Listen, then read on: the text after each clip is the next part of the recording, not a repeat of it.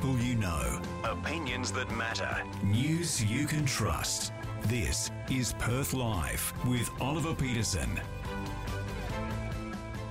3:25. We had this news tip in Perth Live's Word on the Street on Tuesday afternoon from Vicky. I just heard from Vicky who says, "Hi Ollie, the word on the street is FMG will be making hundreds of staff redundant by the end of this week." A company-wide email was sent yesterday telling all employees to reconcile their corporate credit cards by the end of this week. The justification is in order to reach its carbon-neutral targets, according to Vicky. So that was Vicky, who could win $20,000 thanks to the Perth Window and Door Replacement Company by submitting your news tips to Perth Live's Word on the Street, and there's more to it.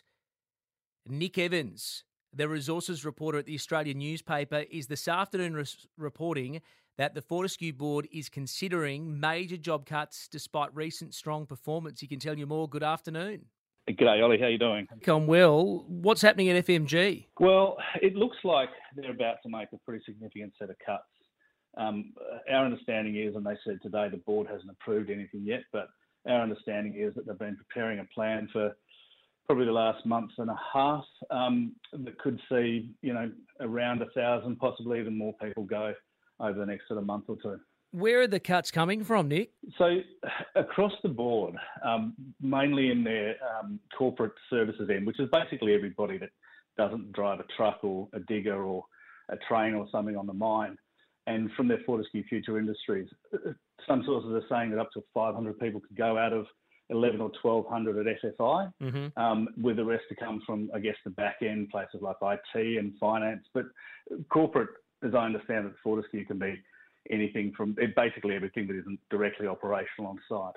Could some of these jobs be merged? For example, have they been duplicated across FFI and FMG, Nick? Well, I suspect that the problem is that nobody knows, right? I mean, FFI has grown so fast. At the end of June 2021, I think it had about 350 people working for it. At the end of June 2022, there were close to 1,200 according to their own financial filings. So, you've taken on enormous amounts of people, and I suspect that, at the same time, you've had, the vast majority of the company's own leadership team sort of disappear or get changed over or leave or, so, I suspect that in many cases that there's been no real sort of strategy in terms of who's doing what and where and what's been duplicated. It's a lot of people, though, isn't it? If it's up to 1,000, that's a lot of white-collar jobs going here out of the city in Perth. Well, absolutely. And I mean, workers in the mining industry are no strangers to sort of these kind of mass redundancy programs, right? Anybody that's ever lived in Perth knows that when the commodity price goes down, mining companies will close mines or will just, look to make deep cuts. Fortescue last did this in 2015. I think there were about 700 workers. I think the difference here is that the iron ore price is still hovering around $120. Fortescue doesn't have any debt problems anymore. Fortescue, is in robust financial health. And this is the first program of this size. I think the industry has seen in good times. Do you think this could spread to the other miners? Will they be watching this with a bit of interest? Nick, could this be the beginning of something we're going to see in 2023?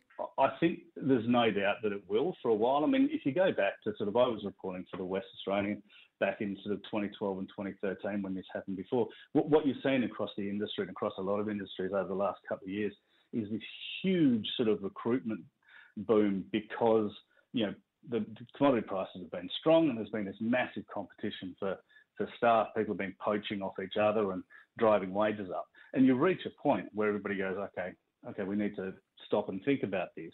And if the commodity prices come off, then they're going to start looking for those savings because when the price is going up, you don't really care whether you're paying an extra $5,000 to somebody driving a truck or operating a machine. But when the price starts to come down, you start to care. And I think over the next couple of years, I think we're probably going to see a bit of it, yeah. Yeah, we'll watch this space. Nick Evans, we can read all about it at the Australian newspaper. Thank you very much for your time. Thanks, Ollie.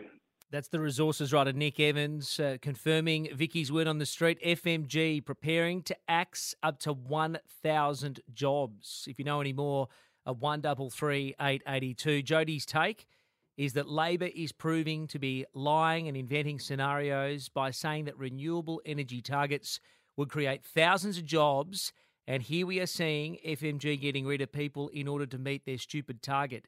It'll make no difference to the world that we live in. So Jody blaming the government for fibs about renewable energy targets. I mean, look, it could just be a convenient excuse in regards to laying off people, but I think there's a warning sign there from Nick Evans as well, who's covered this for some time. This could be the beginning of lots of redundancies within mining. We hope that is obviously not the case.